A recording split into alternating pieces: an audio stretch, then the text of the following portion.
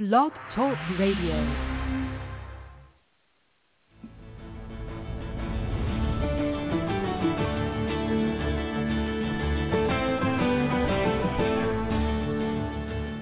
Hi, and welcome to The Art of Film Funding. I'm your co-host, Claire Papin, along with Carol Dean, author of the best-selling book, The Art of Film Funding. Carol is also the founder and president of From the Heart Productions and the host of this show.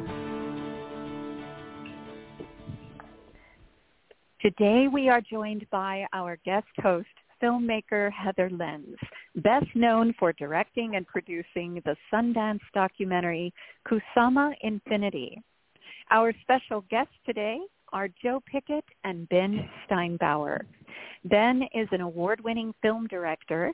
His feature documentary, Winnebago Man, was described by Michael Moore as one of the funniest documentaries ever made. His new documentary feature, Chop Steele, premiered at Tribeca. Joe Pickett is a writer, director, comedian, and the co-creator of the Found Footage Festival. He's featured in the Chop Steele documentary along with his friend and fellow comedian, Nick Prueher. Nick and Joe pranked morning TV shows by posing as part of a fake strongman duo. One appearance resulted in a federal lawsuit that Fast Company magazine called the dumbest First Amendment battle of the year. Thank you so much, Claire, for the lovely introduction, and thank you so much, Ben and Joe, for being here with us today. We really appreciate it. Thanks for having us. Oh, yeah, our pleasure. Ben, for anyone who hasn't seen Chop Steele yet, could you please tell us in your own words what it's about? Sure. Well, that was a great summation at the top of the show there. And basically the way I like to describe it is that it's sort of the I Love You Man of documentaries. It's a story of Nick and Joe, who are two lifelong friends and touring comedians. They do a comedy show together. And in the midst of traveling around and promoting their comedy show, they did a lot of morning news segments. And they soon realized that the morning news hosts were not paying careful attention to who they are or what they were there to talk about. And really just to pass the time and make themselves laugh, they started to see what they could get away with on these morning news shows. And it escalated and escalated and escalated to the point that they were inventing fictional characters who they were then getting booked on these news shows, such as like a yo-yo expert who was going to teach kids about the environment with his yo-yo. And then he would arrive at the news station and have absolutely no idea how to yo-yo at all. And the jokes became about the news people reacting to these inept characters that they would create. And the movie really starts when they are sued in federal court by a media conglomerate that owns one of the small market stations that they prank. And the story takes off from there. Well, thank you so much for explaining that. And Joe, could you please talk a little bit about who Kenny Strasser was and how Kenny's experience influenced how you thought the strongman prank, the strongman being Chop Steele, how you thought that prank would go that you were doing with Nick? Yeah, so we came up with Ben explained it pretty well, but we realized it was very easy to get on these morning news shows. And so we would write up press releases, trying to pitch our show, Found Footage Festival. And we'd always get on, but then we're like, what if we wrote up a fake press release for a fake person and tried to get that person booked? And we did it. We wrote up a press release for this guy named Kenny Strasser, who was a yo-yo expert. And he traveled around the country to schools, teaching kids about the environment with his yo-yo. Didn't make any sense at all. But we got like a dozen offers to, come on to these morning news shows. And so, it was then that we realized, man, this is really easy to do. And so the thing that we learned from watching, from the Kenny Strasser thing was just how easy it was. And we used to go to great lengths. Like we'd make like fake blogs to try and get them on, and we'd mock up pictures. But by the time we got to Chop Steele, we realized we didn't need to do any of that stuff. it's actually very easy to get on these morning news shows. So, that's what we learned from Kenny. And could you talk about Kenny, the actor who was playing him, or your friend comedian who was playing Kenny, and how his career was changed from this role? Oh, yeah. So our buddy Mark, so me, Nick, and Mark, we all went to school at the University of Wisconsin in Eau Claire. And, we always did dumb comedy projects. We had a humor newspaper. And I think I was living in Milwaukee at the time. And we wrote up this press release, and we were surprised that these news stations wanted to have Kenny Strasser on. So Mark, I think, I don't know what he was doing at the time. I don't know what he was doing, but I said, hey, do you want to be the yo-yo expert? And Mark, of course, has no idea how to yo-yo at all. And he's like, yes, I'll do it. So we got him on 7 morning news shows. And, and then I think on the 7th one, it blew up online. It went viral.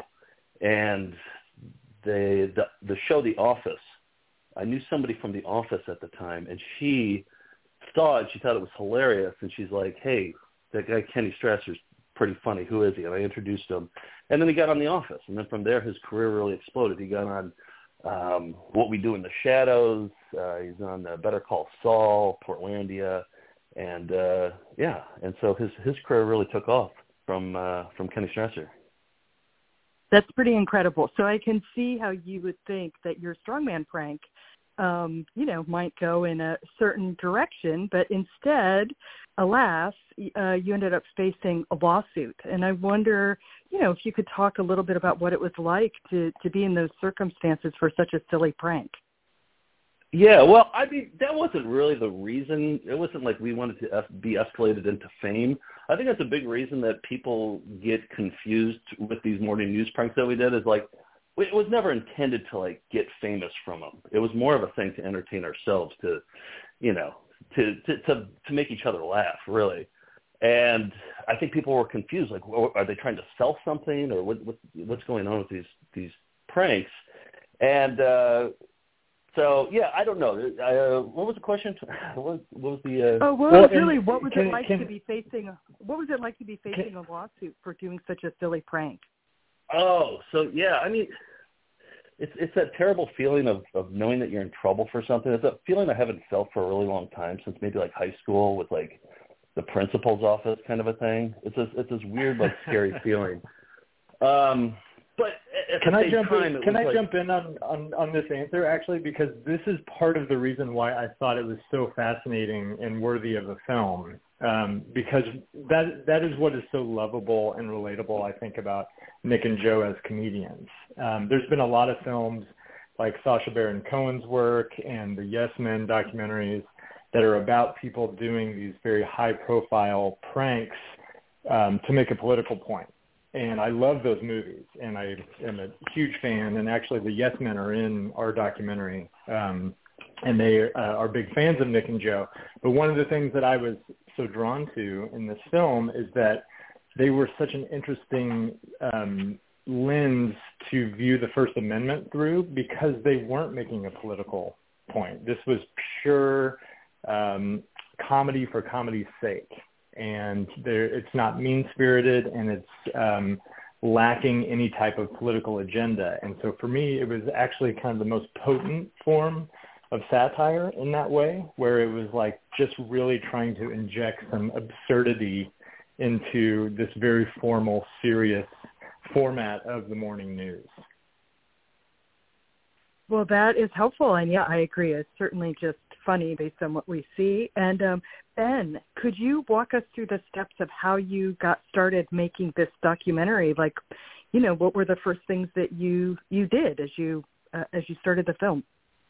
Yeah, absolutely. Well, so I've known Nick and Joe since making Winnebago Man. They're actually in the documentary, and they play a pivotal role in the climactic scene of Winnebago Man. And we've been friends ever since, and I'm a huge fan of theirs and have been following their career. And so when they started doing these news pranks, I was a huge fan and thought that there was something there and wanted to film them pulling them off. And it kind of just never really materialize until they got sued. And at that point, it was very clear that there was a really engaging story here. And so I can't remember. I think maybe Joe called me first. But either way, we basically right away were like, we need to be filming this. This is really incredible. And so I flew to New York, and we started doing interviews to capture this sort of moment of crisis for the Found Footage Festival without any real idea of where the story was going to go. Yeah, I think when I reached out to you, Ben, it was like there were like 5 things happening at once. Like we got asked to be on America's Got Talent. We were getting sued, and we were in the middle of just this messy lawsuit, and like our company was crumbling, and there was a million things. I remember calling you up and being like, "Hey, do you want to follow us to the camera?" And you were like, "I'll be right there." So like, a week later, you were there with the camera. So. Absolutely, yeah. and that was part of what was the most challenging about making this film, was that similar to my previous documentary and a lot of other projects that I've worked on, I really am drawn to stories that are unfolding in the present.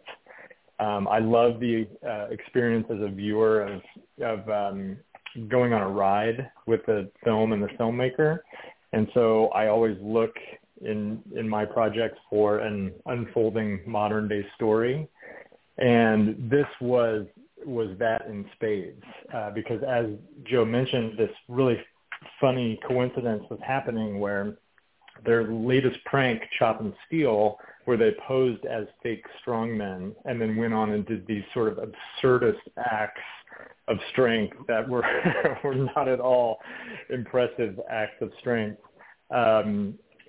They talked in the press release that they sent to these stations about being on America's Got Talent, and it was completely made up. And when they got sued, America's Got Talent read the press that they received from the lawsuit and invited Chop Steele to actually be on America's Got Talent.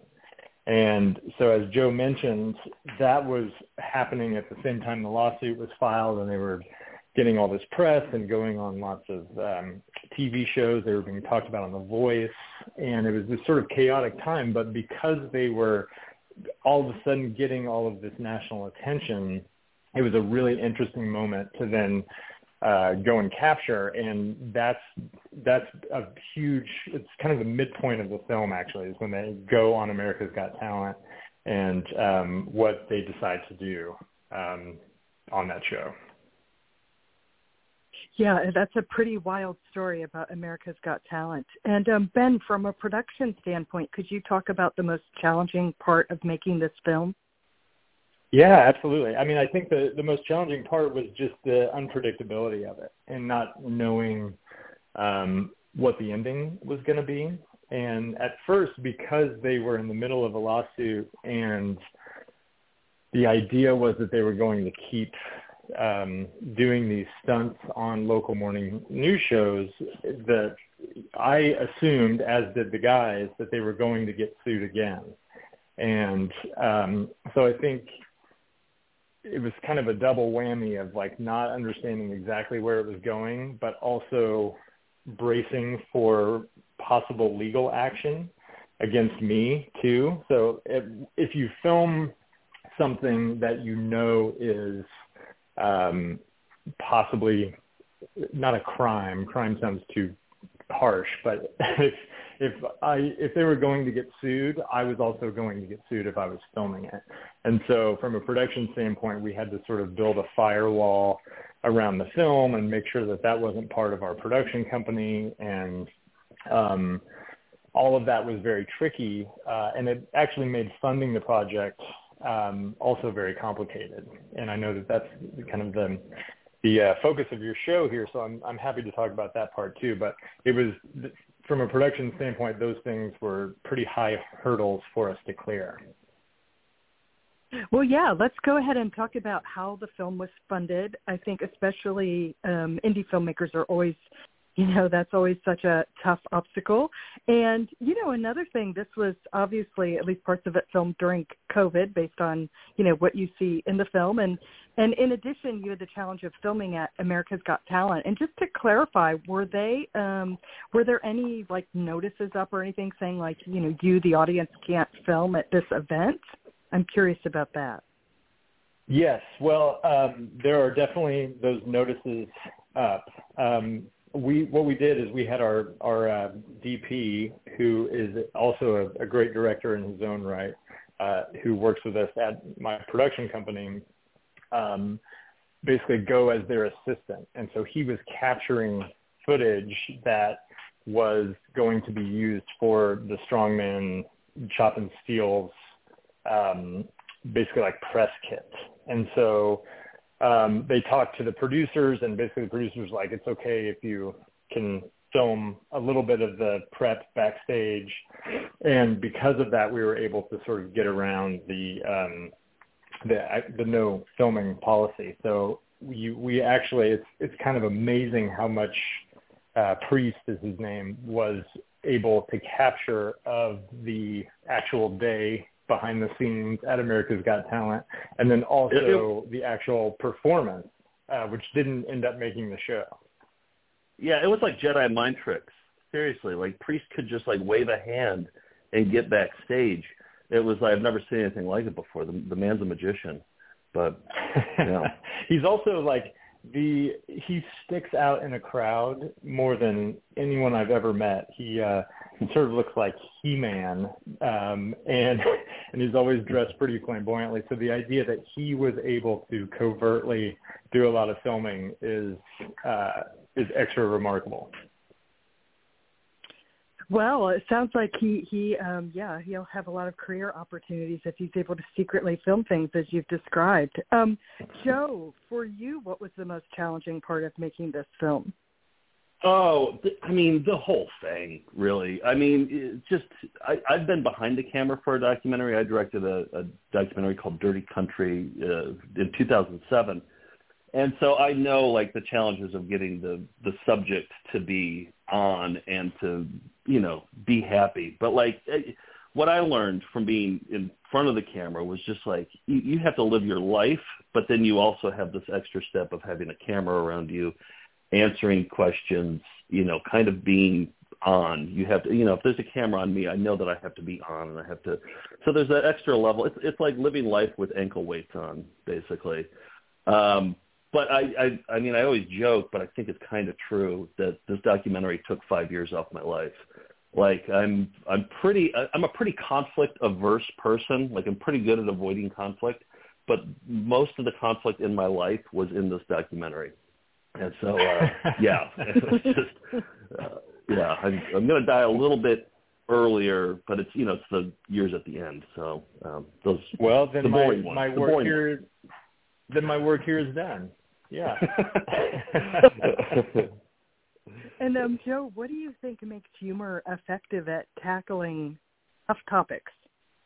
Well, I don't know. I think I'm Midwestern. I'm born and raised in Wisconsin, and I think the way that we deal with any sort of tragedy or anything dark or scary is by laughing at it.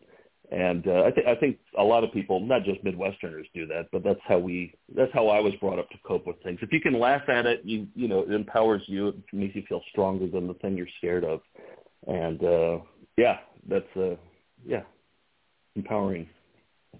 Well, that's a good answer.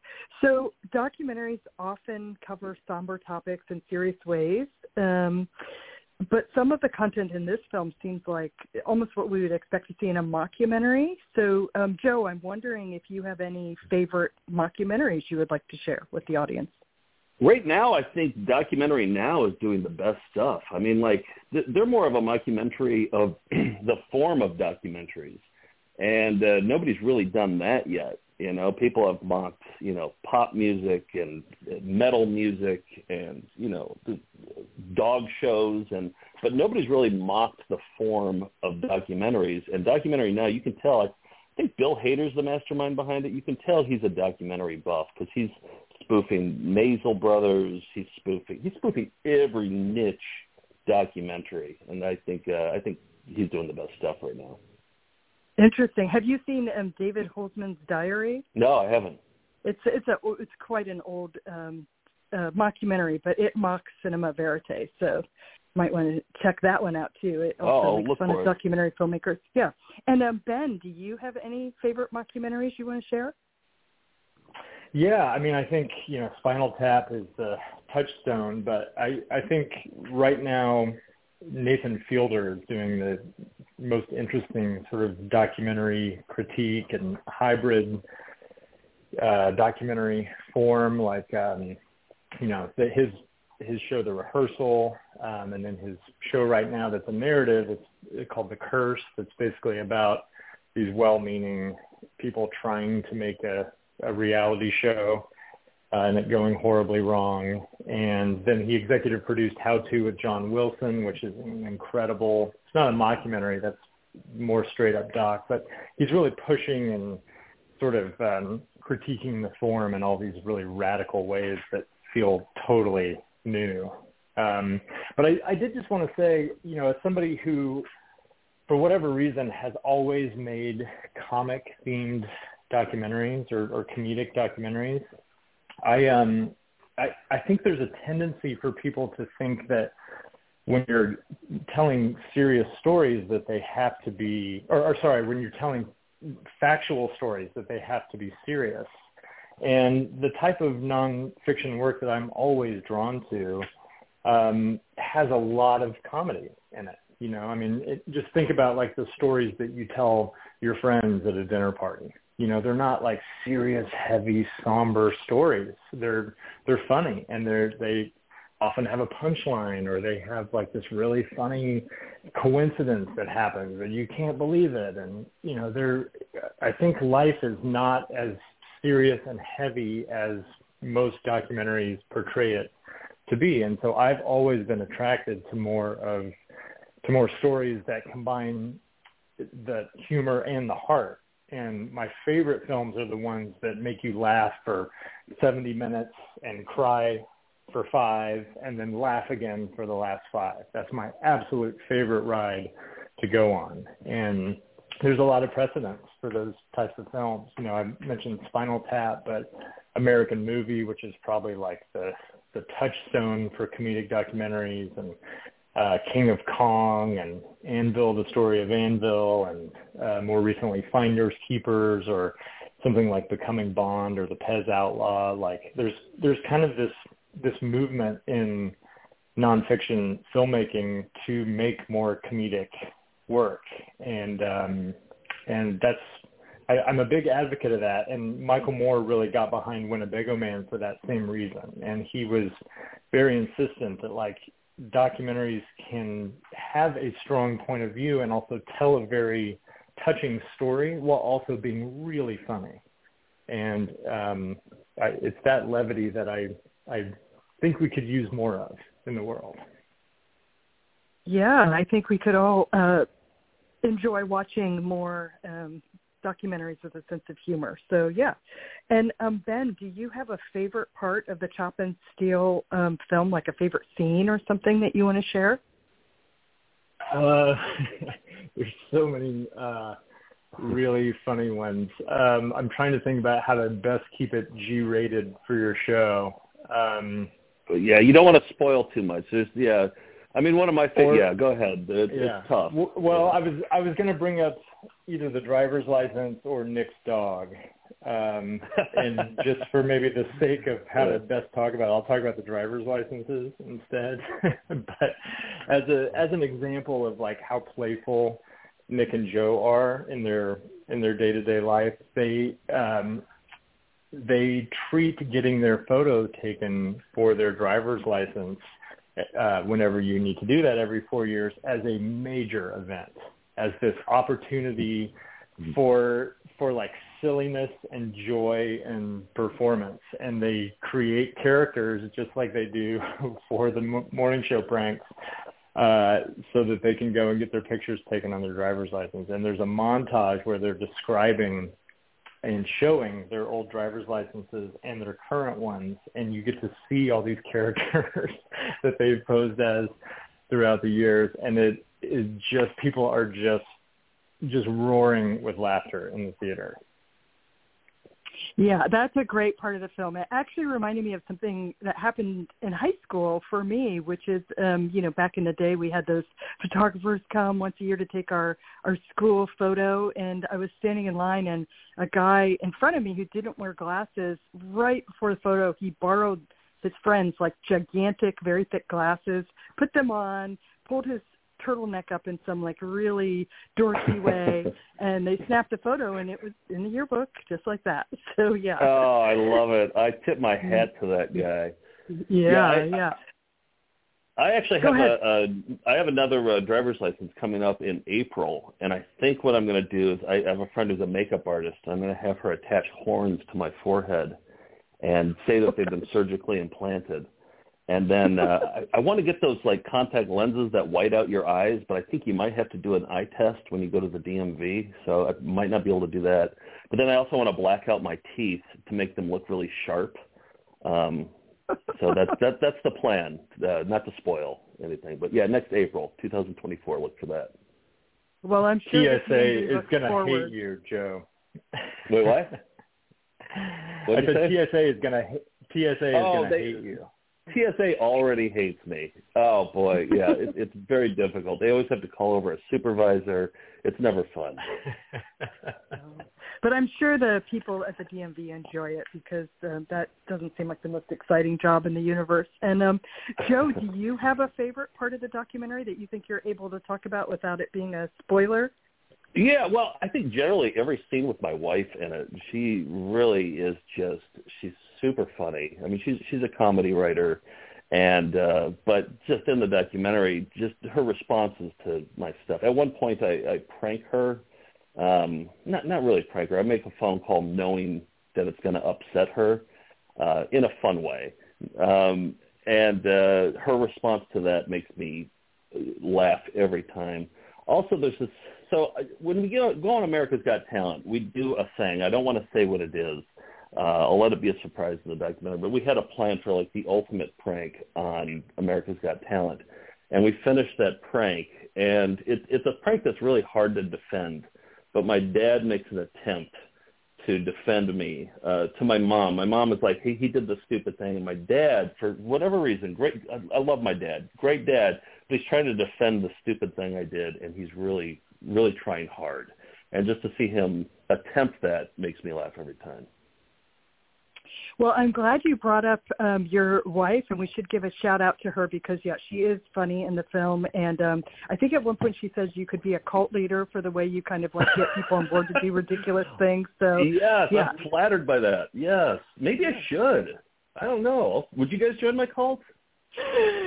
Think about it. Part of it involve like ridiculous photos for our IDs? Yes, of course. That's your initiation. Yeah.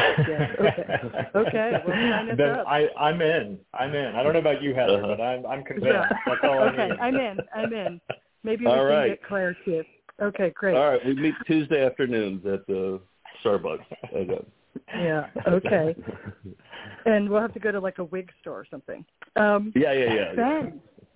Ben, do you have any advice you'd like to offer to first-time filmmakers? Yeah, absolutely. I used to teach an intro to film class at the University of Texas, and I would always, my students would come to me and ask me advice about, how to get started as a director, and I would often give them the advice that I was given early on. I wrote to a lot of my favorite filmmakers when I was in college, back when you couldn't just kind of quickly find somebody online. I actually had to find their addresses and wrote them letters. And one of the guys I wrote to was Ross McElwee, who's one of the godfathers of comedic documentaries. He made this incredible film called Sherman's March. And he responded and basically said to focus on things that are in your life. And he quoted Wordsworth, which is a very Ross McElwee thing to do because he's very intellectual guy. But I think the quote was something along the lines of like that edge of meaning never lies far from personal experience. And what he was, I think, implying was that your life and what you are doing and who you are in the world is the thing that you have to offer as an artist. So tell stories based around what you know. And that's kind of always how I've looked for subjects and been attracted to things. And then I also add that, making films of any kind, and particularly documentaries, is very hard, and it takes a long time. Like Chop Steele took almost 4 years. And so you have to make films about subjects and with people that you want to spend that amount of time focusing on and with. And so if you use those two yardsticks, then I think that's the best way to find subjects for your films. Well, that's great advice. And Joe, also, as a director yourself, do you have any advice for first-time filmmakers? Yeah. Well, I mean, my whole thing is you got to outlast. There's not a lot of money to be made in the world of documentary films, especially at the beginning. You have to be willing to go into it with knowing that you're going to be broke for a while. And I always just tell people, like, you got to be willing to sleep on couches. You got to be willing to eat, crappy food for a while to get these projects done. You got to make a lot of personal sacrifices, financially and just like generally, like comfortably, in order, like, if you find a great subject. I mean, that's what I did when I moved to New York. I remember finding a piece of cheese on the ground. It was like fell off one of those like fresh direct boxes, that they deliver. It was like wrapped.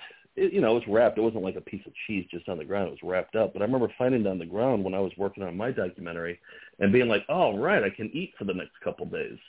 I don't have to spend money on, whatever. So, like, I don't know. You have to be willing to make a lot of sacrifices, especially early on. So, Heather, just to recap, I just want to say, so you should follow Wordsworth's advice, and then you should also look for cheese on the ground. So yeah, eat ground cheese. That's the name of my autobiography. Look for cheese on the ground. This is great advice. I'm sure a lot of people want to become documentary filmmakers after hearing this.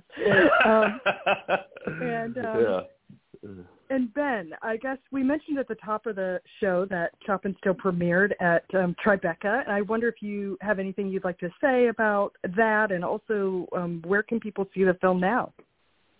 Yeah, absolutely. The film was acquired by Draft House Films, which for me, I live in Austin, Texas, and the Alamo Draft House is one of our crown jewels down here, and so that just felt like a perfect fit. And Nick and Joe have a great relationship with Tim League, who founded the Draft House, and it was a really, really great partner for us. So the film's available on every platform where people can watch films. You can rent it through iTunes and all the regular subjects.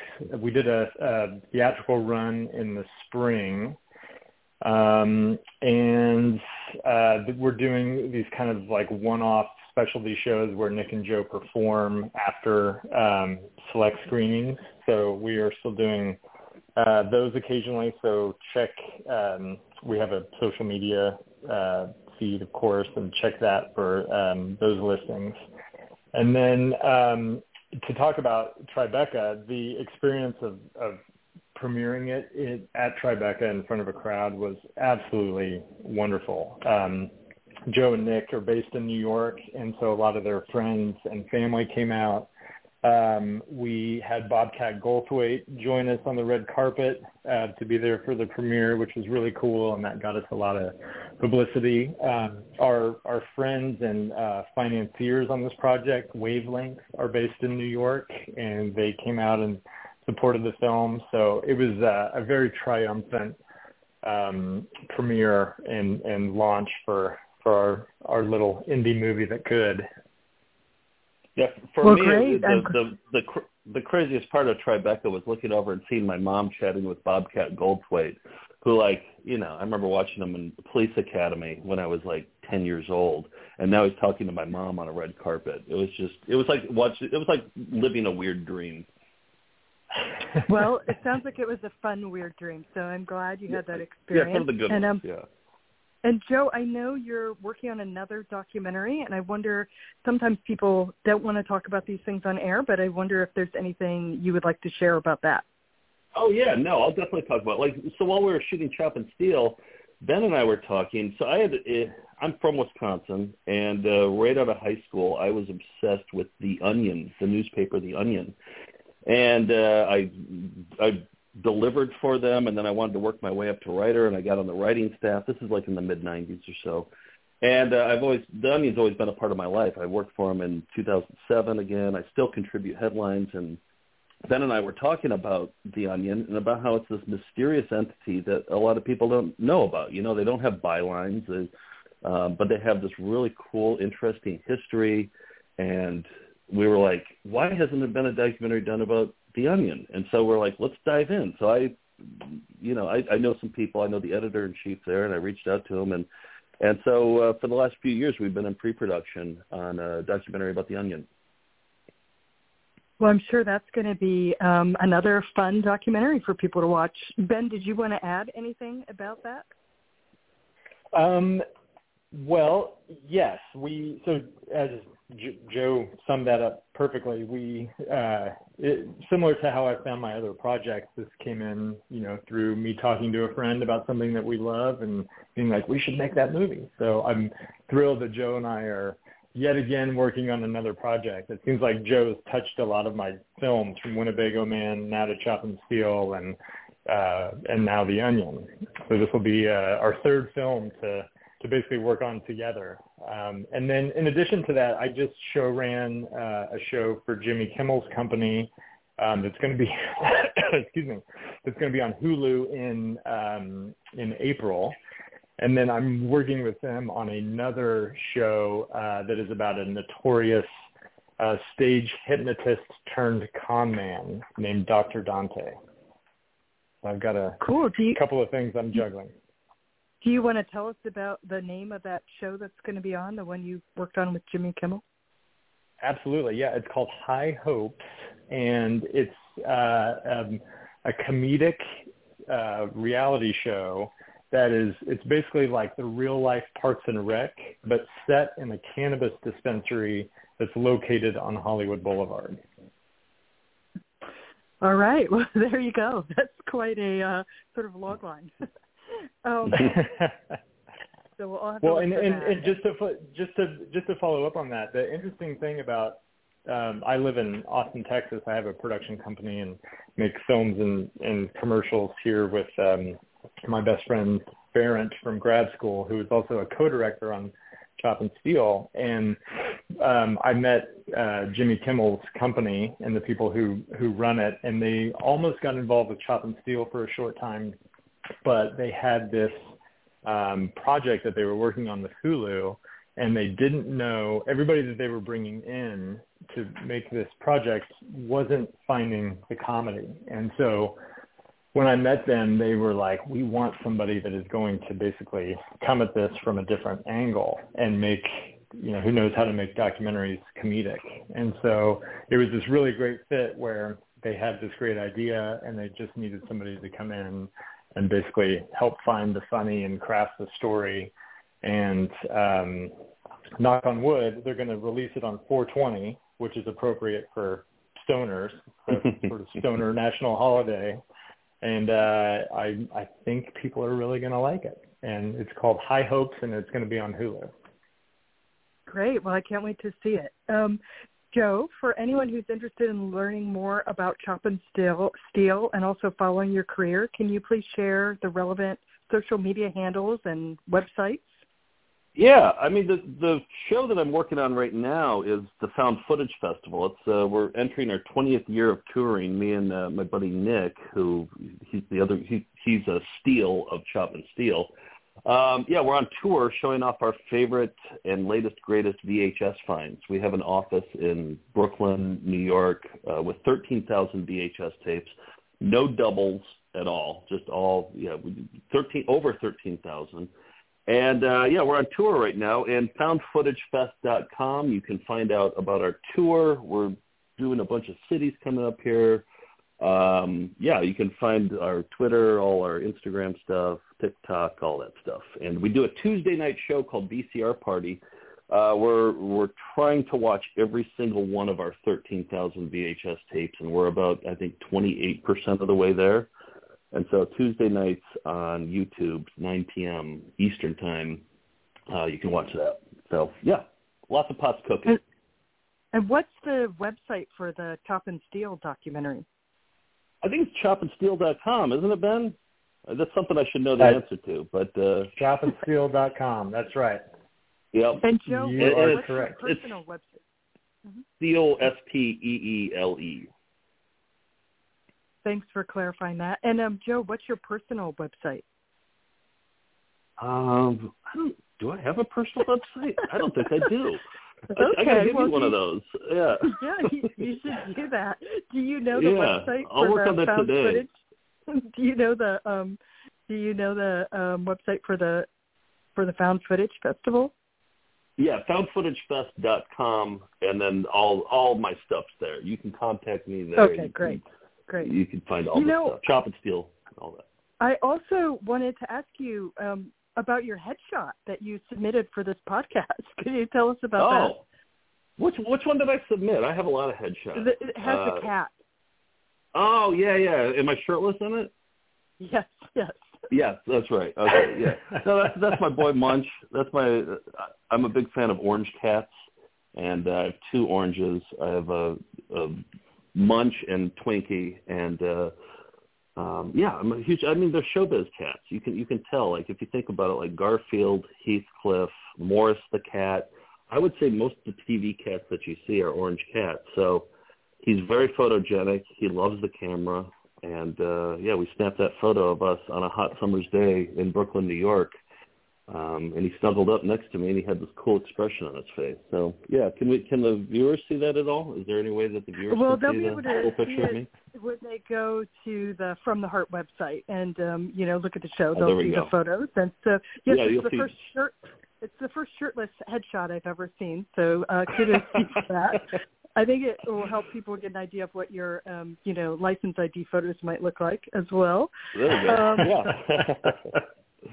And Ben, do you also have any websites or social media handles you would like to share? Yes, absolutely. So Chop and Steele Movie is our Instagram handle for the film. Chopandsteele.com is the website. And then my production company is called The Bear, which is THEBEAR, like the animal. And our website is thebear.us. And our Instagram handle is the same, thebear.us. And you can keep up with all of our projects and all that I'm doing on those channels.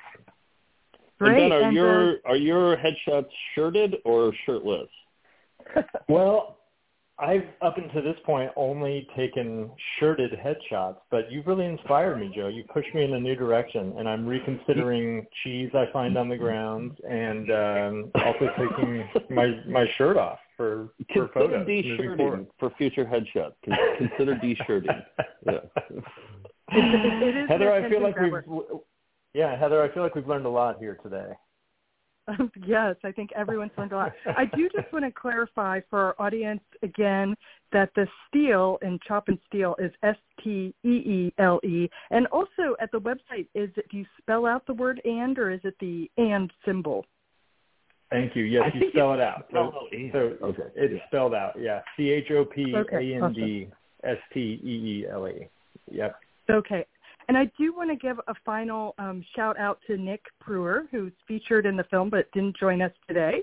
And I also want to ask, is there anything else either of you want to add before we sign off? Well, I just want to say that filmmaking, especially independent filmmaking, and in particular documentary filmmaking, is such a team sport, and that even though Joe and I are here speaking on behalf of the film, there was an army of people who helped us make this. So my co-director, Barrett Mader, I mentioned Wavelength, our collaborators who helped finance some of it, Russell Wayne Groves is an executive producer, Alex McKenzie is our lead editor who really cracked the code on the story structure, Priest Batten, who is our ninja who could film covertly at America's Got Talent and worked tirelessly. And then also I wanted to recognize we have a lot of comedians in the film. We have David Cross and Reggie Watts and Howie Mandel and Kurt Brownohler and lots of like really talented people who gave us their time for free, and that is invaluable to people like me and Joe who are working hard and spending our own money to tell these stories. And so I just want to publicly thank our team and the people who collaborated with us on this film. Well, thank you. It's always good to acknowledge, the team behind these films. It is quite extensive. So I want to thank Claire again for the introduction, and I want to thank both of you for being here with us today. And I want to thank everyone for listening. Cool. Thanks so much for having us. Okay. Bye-bye. Bye-bye. Bye. Now, in its second edition, Carol Dean's popular book, The Art of Film Funding, has 12 new chapters to cover all areas of film financing and how to avoid expensive pitfalls. Learn how to start with an idea and end with a trailer, how to make an ask for money, create your story structure and your trailer, legal advice, fair use, successful crowdfunding, how to ask for music rights, and what insurance you can't shoot without. Available on Amazon under Carol Dean and at FromTheHeartProductions.com. I want to remind our listeners that David Raiklin is a brilliant and talented award-winning musician who scores films and can compose music for a trio or for a full orchestra. David is a very good friend to the independent filmmaker and comes highly recommended by From the Heart Productions. If you need music to help tell your story, please contact him at davidraiklin.com. That's David, RAIKLEN.com. And Carol and I want to thank you for tuning in to The Art of Film Funding. Please visit our website at FromTheHeartProductions.com. You can also find us on Facebook and Twitter. Good luck with your films, everyone.